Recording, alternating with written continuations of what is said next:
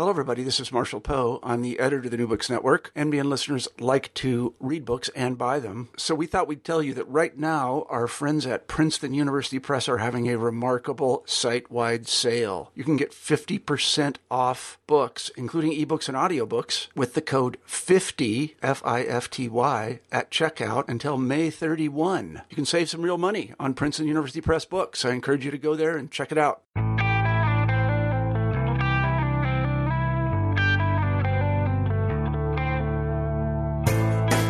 Welcome to the New Books Channel in Art. My name is Kirsten Ellsworth, and today I have the pleasure of speaking with three curators involved with an exhibition on Marsden Hartley.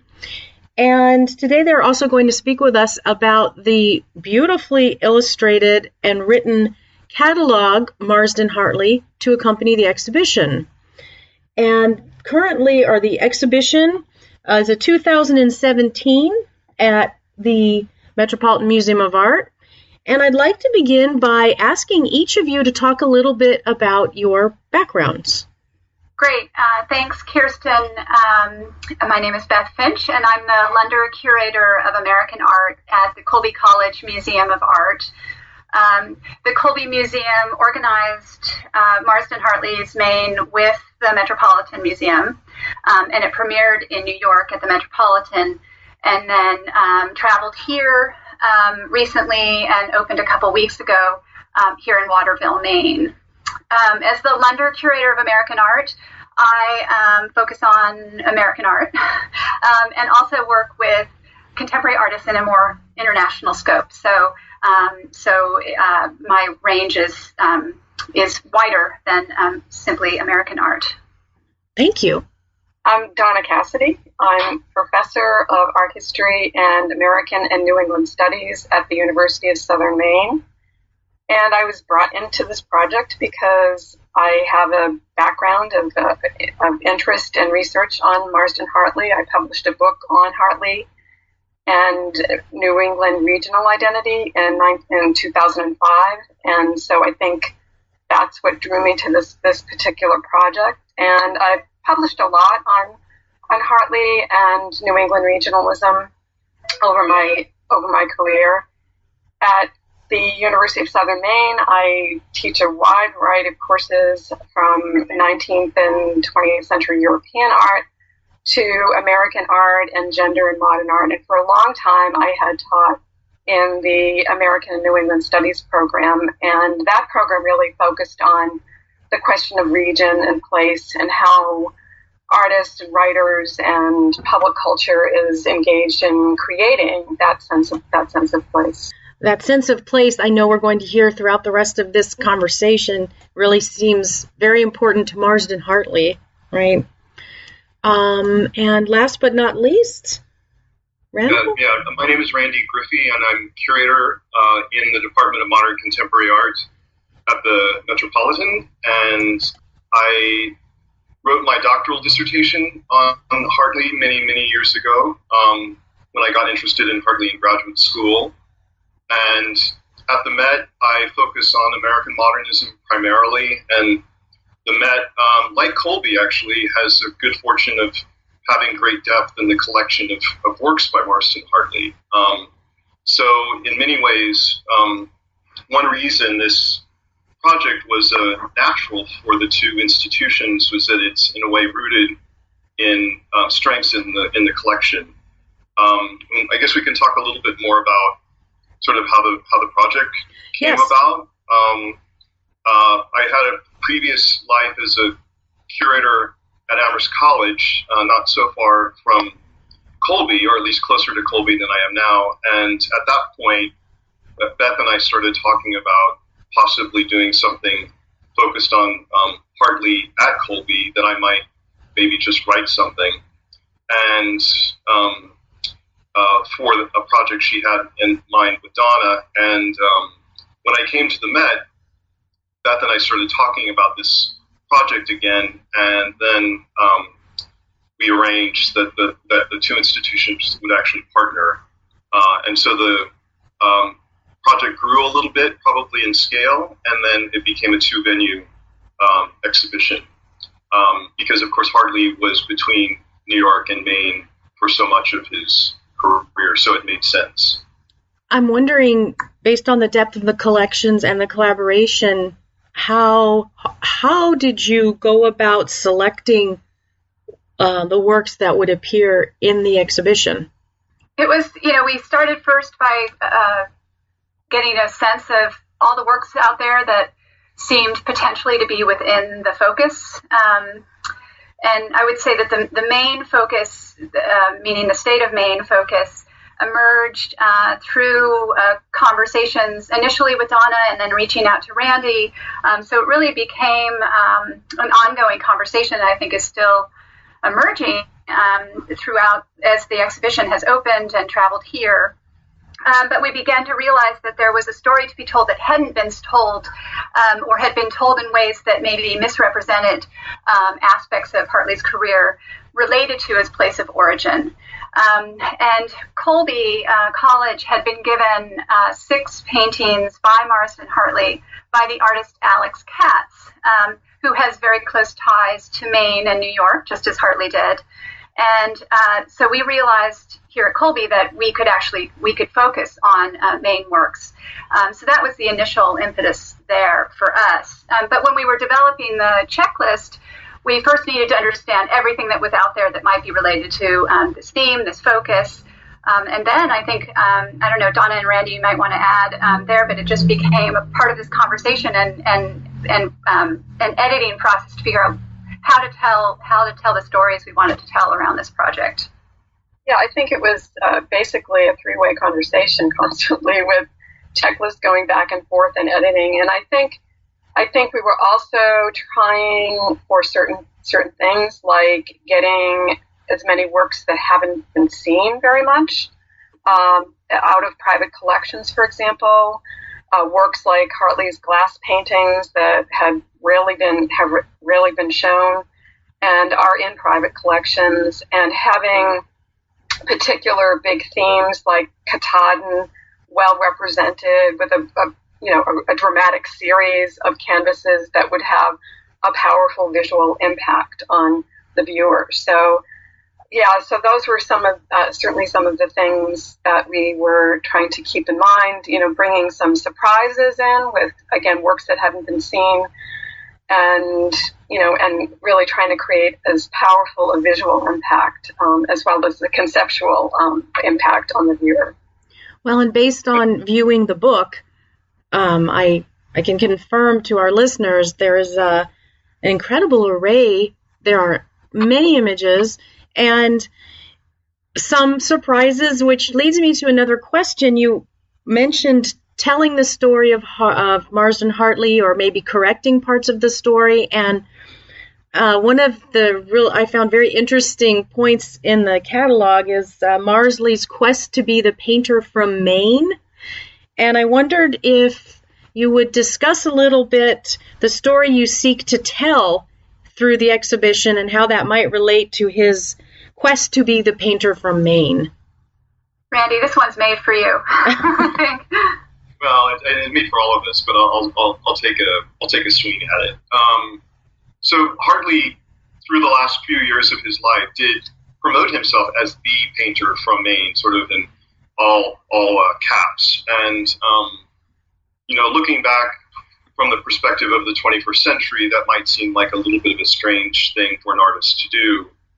But it was, for Hartley, it operated in a range of ways. I mean, I think part of the story that Beth is alluding to is this sort of range of Hartley's public identification and personal identification with his home, which is, on one hand, Hartley really craved a place to call home for a range of reasons that we may or may not get into in the course of this conversation. But on the other hand, in the 30s, in the heyday of regionalism, so-called regionalism in American art, which is to say Grant Wood, Thomas Hart Benton, John Stewart Curry, and so on, there was also great pressure that Hartley felt to identify with a place and to make his viewing public convinced, and his critics convinced, that he was connected to that place. So the range I'm alluding to is, on one hand, sort of deeply felt personally, but also there's a kind of purpose about that, deliberateness about his public identification with place and Maine. And with regard to Maine as an artist, he had a great legacy to identify with, and specifically, the artist who preceded him associated with Maine, most of all Winslow Homer. And so Hartley, in a way, goes about from about 1937 on, promoting himself in a way as the second coming of Winslow Homer. I'd invite Beth and Donna to pick up at that point. Yeah, I think the other thing about Hartley is, he was born in Maine, but then leaves Maine, and Beth can talk a little bit about that first coming back to Maine in 1900. But after he left Maine and went to New York, and then went to Paris and Germany, and started this kind of international travel, right, from about 1912 until 1936, where he was in Europe, where he was in Nova Scotia, he was in Mexico, he was in southern France, and throughout his writings during this time, we find someone who is constantly making references back to Maine. And so he claimed later in his career that, Maine was always with him, and tried to make that argument to his patrons and critics, which didn't always fly very well.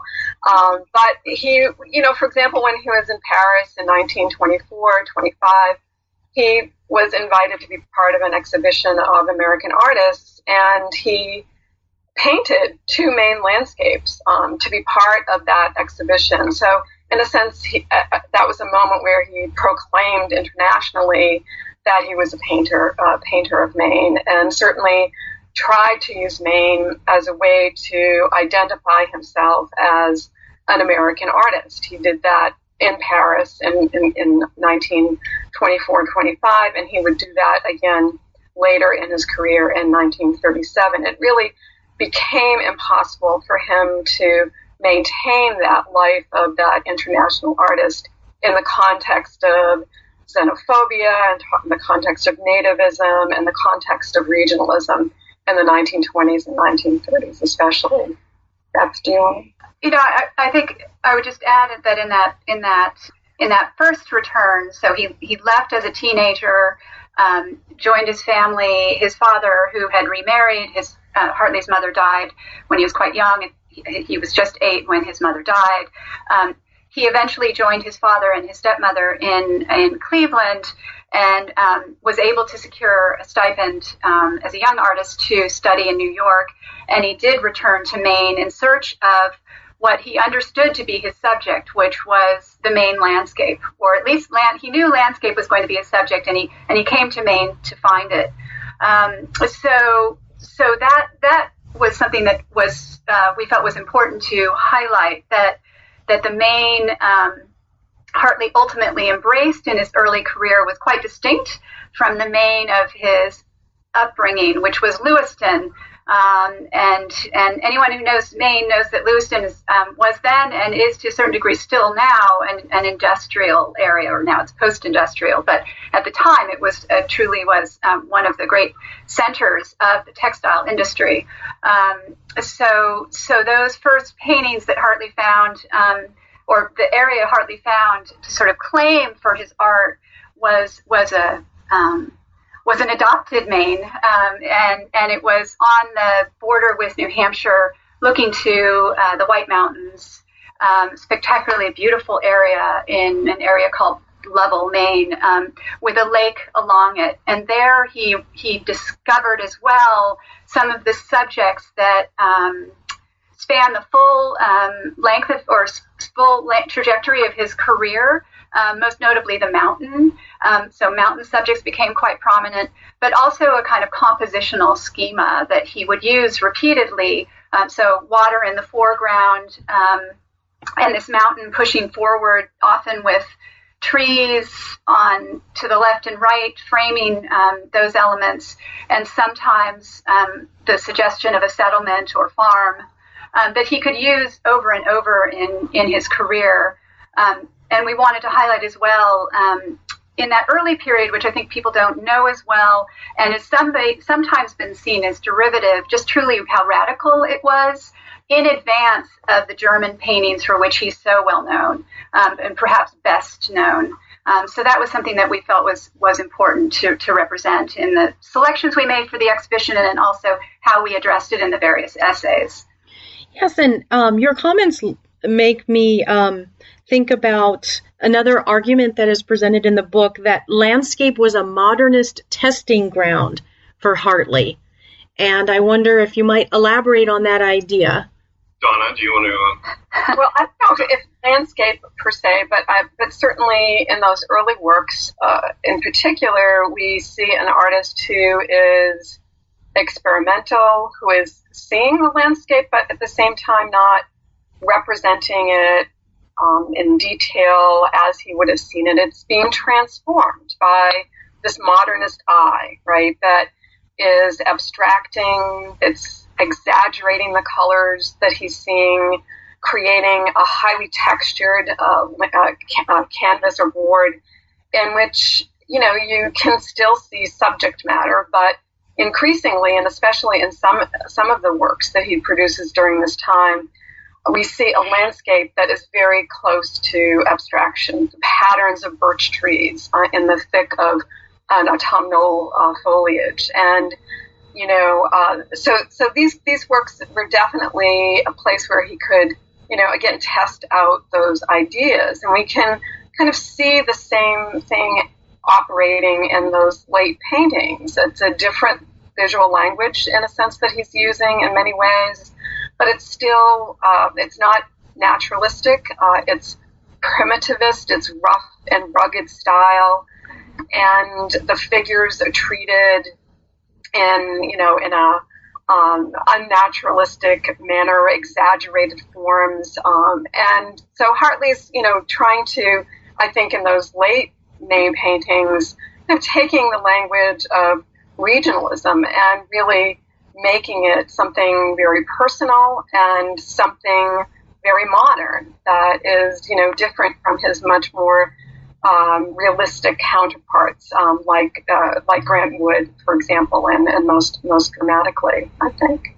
It's really I would just add that it was, you know, it was a modernism that had, and I think you've alluded to this, Donna, but a sort of anti-modern side to it. So not representing the industry that he grew up in, and looking also to ways. So, for instance, there's a drawing called Old Maid Crocheting, a title that Hartley gave that work, an interest in subjects of, you know, perhaps ways that are passing away or that had passed away by the early 20th century. So a modernism that is somehow separate from the life he lived, which was quite cosmopolitan.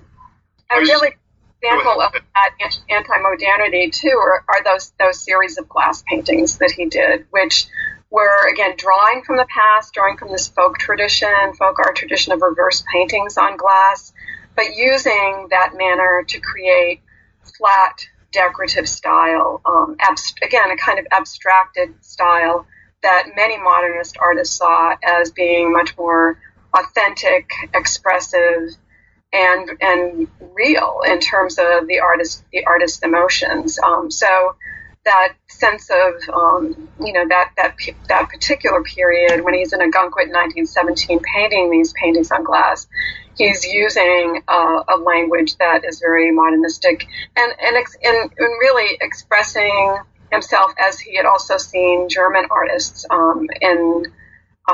between 1913 and 15 when he was in Germany.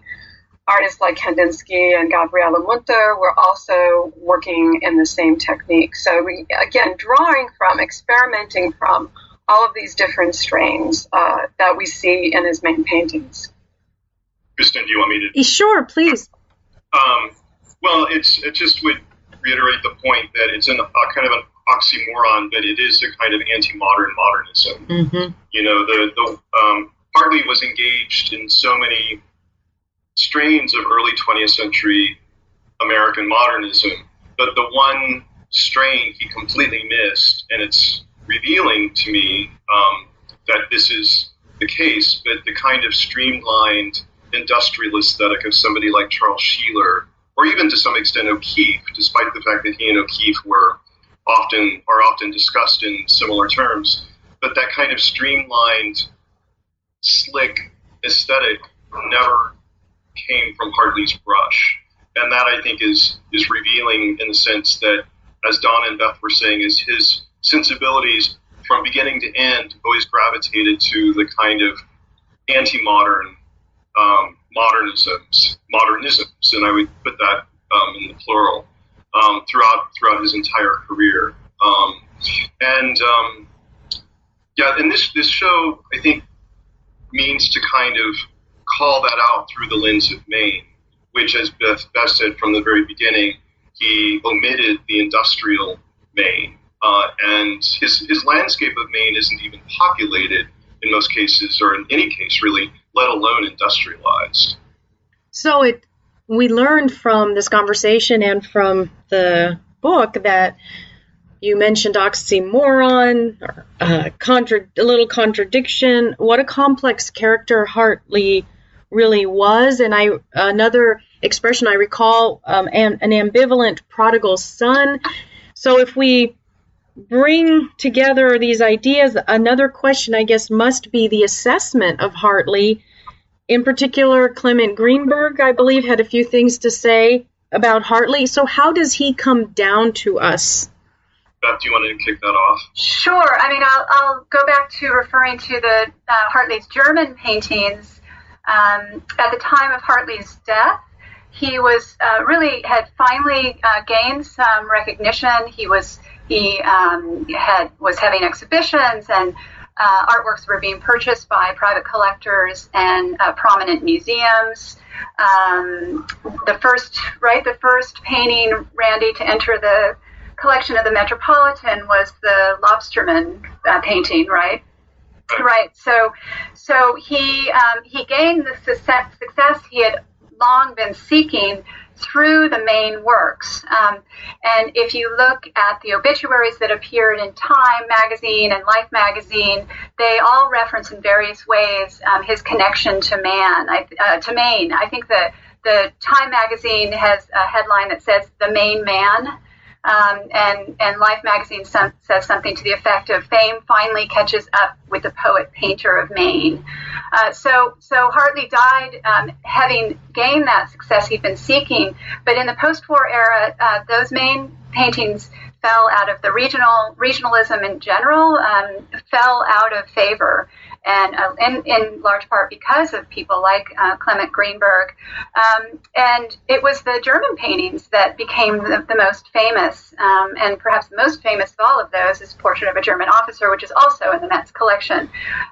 So that was something we felt needed to be corrected, that a better sense of where things were historically at the time of Hartley's death.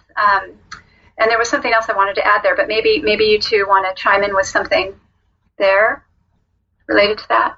No. I think, I would just elaborate on Beth's point that the show and the book aspires to align Hartley's output as an artist with the way in which he felt that he would be remembered.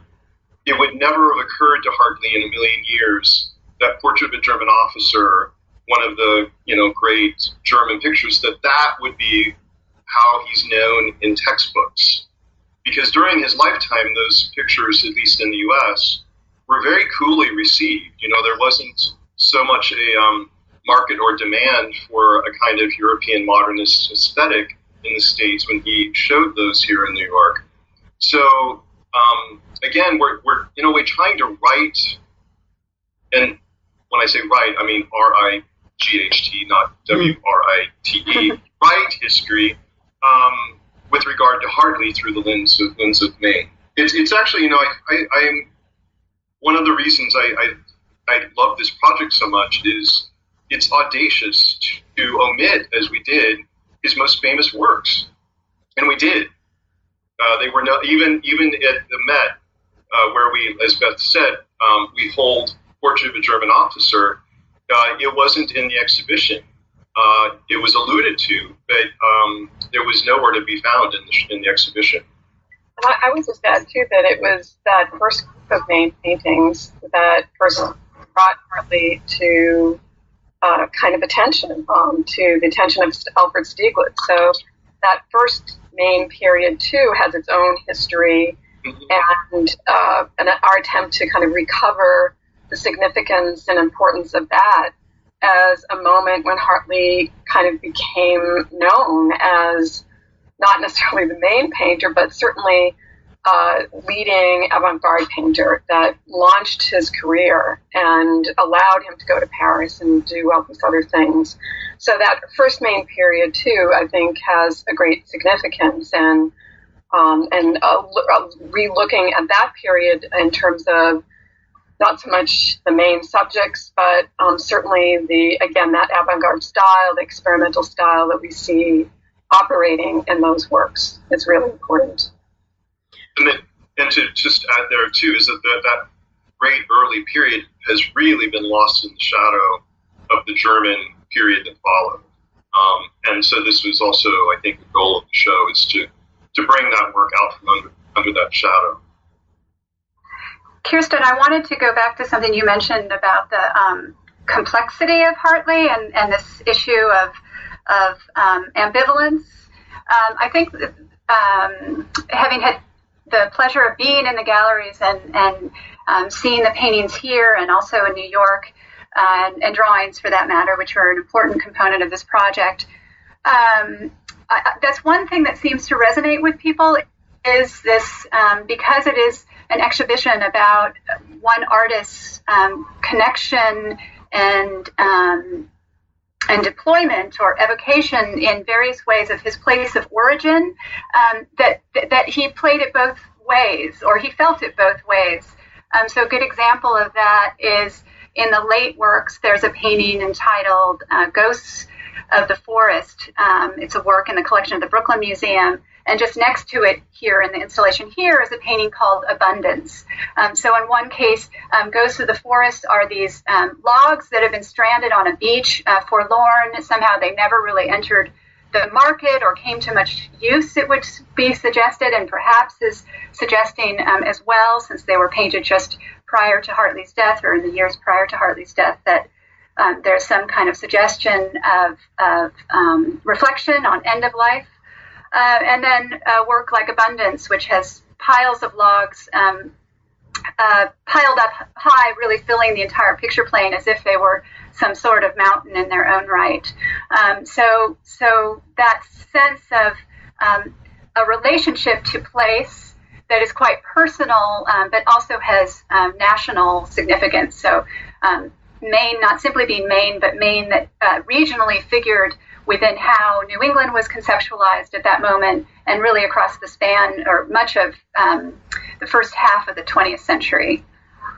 Yeah, and that complexity carries over to, again, the way that he represents Maine, and that he said at one point that he was not a Book of the Month Club painter, and yet he certainly draws from a lot of the very popular imagery of the time, pictures of lighthouses along the shore, waves crashing along the coast, images that were really part of the tourist culture. But when we look at those paintings by Hartley, there's something askew. There's something it's a little dark. There's something that's not quite right. The Portland, in the painting of Portland Headlight, that lighthouse seems like it's going to be toppled over by the waves. It's not that very solid form that guides fishermen and sailors, right? Or the many of his lake landscapes have this dark tonality to it, not this kind of bland lightness that certainly is part of, again, the popular imagery of time and popular painters of the early part of the 20th century. So there definitely is this kind of dark side of Hartley, this kind of Stephen King side of Hartley's Maine, where we see that dark and destructive quality that appears in his very early works and is a constant theme throughout his paintings, throughout his career. With this said, I'm trying to picture him teaching painting to students at the Bangor Society of Art. I think this was earlier in his career. Sort of, how did he interact, I would say, with the public, or if he was with students? Can you speak to what would that be, another persona that he adopted when he was in that type of role? Well, I don't know that we have a lot of records of his interactions with students, and I would hazard a guess that he wasn't a particularly successful teacher since the examples or moments that he made an attempt to do so were really quite brief and short. I think there was an attempt to do so when he was in Lewiston in 1906, as well as in Bangor, I think in 1939. I don't know of any records or responses to Hartley as a teacher.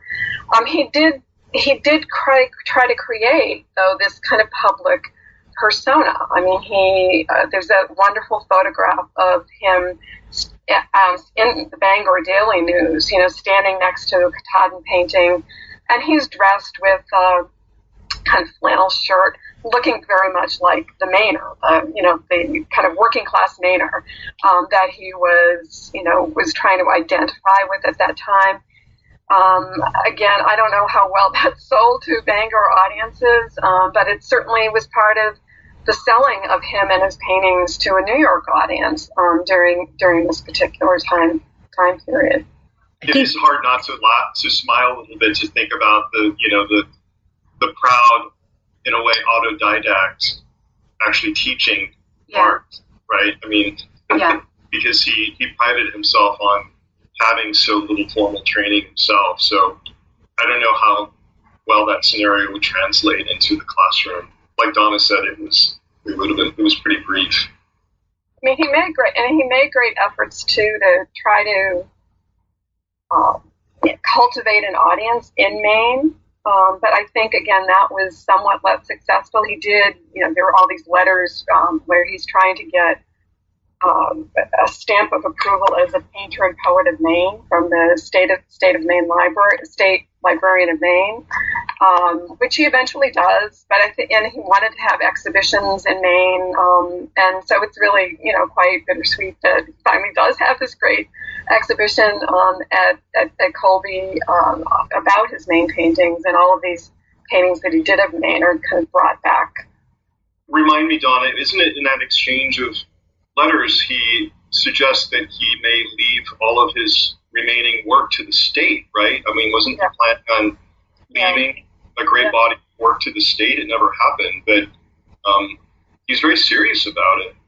Yeah, and I think it was that drive to really cultivate that identity as the main artist, and not just for the New York audience, to really connect back with his homeland.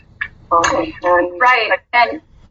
he gave a painting in 1907, I think, or 1908 to the Lewiston Public Library. It's it's the earliest surviving work in this exhibition. There's one slightly earlier painting. He painted the facade or the front of an image of Walt Whitman's home. But that gesture of giving a painting to a place that he had at that point used quite a bit. He used the Lewiston Public Library, which was a quite new Carnegie Library at that point. It did not exist when he left Lewiston as a teenager. It was there when he returned, and he made good use of it. And I think what you mentioned, Randy, of being a sort of self-taught to a certain degree, even though he did have formal training, much of that he set aside in how he went about painting, and was self-taught also, I think, as a writer. He was a writer who learned by reading, and I think one of the fascinations of this project and of Hartley generally is how much he loved to read, and how closely he would identify with the writers and the artists with whom he identified. So he would feel them, when you read him writing either his essays or if he's referring to artists he loves and admires in his letters, it's a real sense of kinship. It's quite a strong identification, and I think that comes through in his work as well. I was interested to note from reading your book that he was strongly influenced by Gertrude Stein, right? Wrote an autobiography. Is that also in a stream of consciousness type of a style, or more ordered, I guess? Hartley's autobiography, it actually exists in several different forms, but it is pretty. It's unlike Gertrude Stein's writing, but I think her autobiography, Alice Utopus, is perhaps one of her most readable books. Right?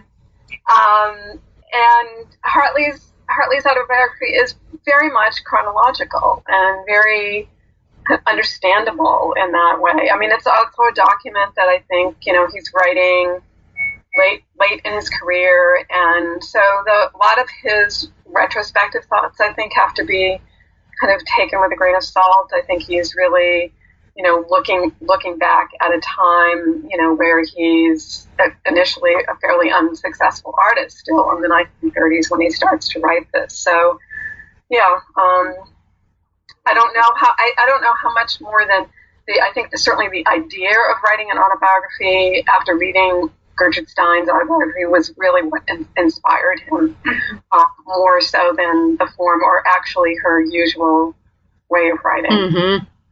It's really intriguing. As I'm reading through the book, I hear everything you're saying. This kind of regionalist approach and identity, and then suddenly we have Gertrude Stein and other very avant-garde figures popping in. So for those who are listening, the stories of Marsden Hartley that we get from the exhibition, the catalog, are really, they will challenge things we were probably all taught in our art history classes. And maybe as a last question, I would like to ask you, do you have another project on the burner now? Not as this trio, as much as we would like there to be. So, who knows in the future? We're all working on various things.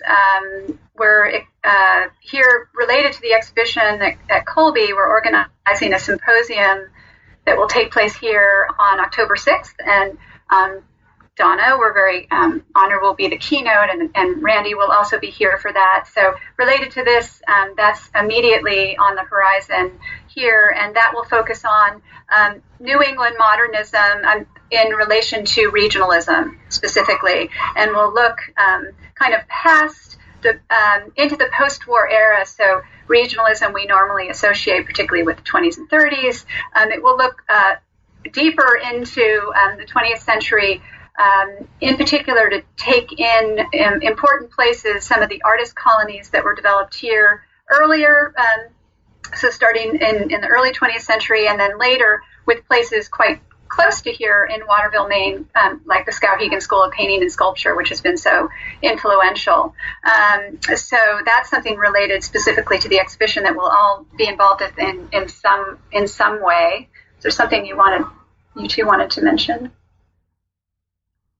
Well, as Beth said, this trio isn't cooking anything up right at the moment, but hope springs eternal that something maybe again down the road will.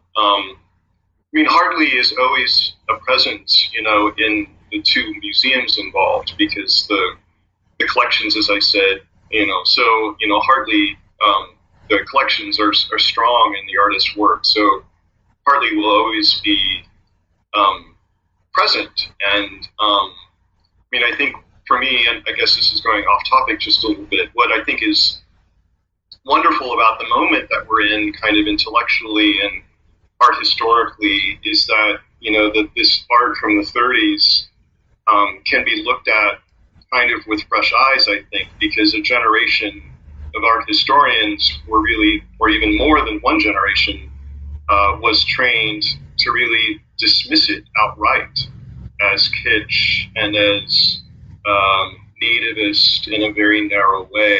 And, some of my work at the Met, including this project, has been, I think, to push back against this knee-jerk reaction against artists of the 30s that has, again, kind of worked its way through a generational shift.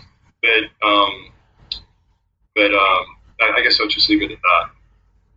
Making this project all the more important, I would argue, in terms of just the scope of art history. Another reason for those who are listening to definitely get the book and get more about the new storytelling and the changes that the curators we're speaking with really want to see happen, and working, of course, always from the art itself. Is there anything else you would like in the final moments here to tell us about the exhibition or anything? I know we couldn't cover everything, which means people need to buy the book. I just wanted to mention that there's also a great chapter in the book by two Met conservators, Isabelle Duvernois and Rachel Mustalish. We were lucky here at Colby to send our loans to the exhibition a good year and a half in advance. And we used that pool of works, the Colby College works, and also the works in the Met collection, so something around 14 or 15 works. They used them to analyze and better understand Hartley's materials and methods, and we're able to publish new research on that. So that's something we're very proud of. And I would add, too, just as an additional plug for the book, is that there's a chapter on Hartley's writing, new writing on Hartley's own writing about Maine by the head of creative writing at Yale University, Richard Deming. So, Beth and Dawn and I touch at different points in our work on Hartley's writing, but Richard really focuses more in depth on it. So there's that dimension of Hartley's artistry in the book as well. Right, and last but not least, in fact, it's the first thing in the book, I believe, is a great chronology by Andrew Gelfand, who until recently was a curatorial fellow here at the Colby Museum, and it places Hartley and Maine in a national context, and includes some of those great images that are in the book and throughout the essays as well. Yes, that's a fantastic element, I felt, of the book. The timeline, cultural events, more than the typical timeline. Well, I would like to thank all of you so much for speaking with us today. And again, we were speaking with Donna Cassidy, Elizabeth Finch, and Randy Griffey. And the book, which is distributed by Yale University Press and published by the Metropolitan Museum of Art, is certainly available. And again, thank you for listening today. Thank you, Kristen. Thank you. Thank you very much.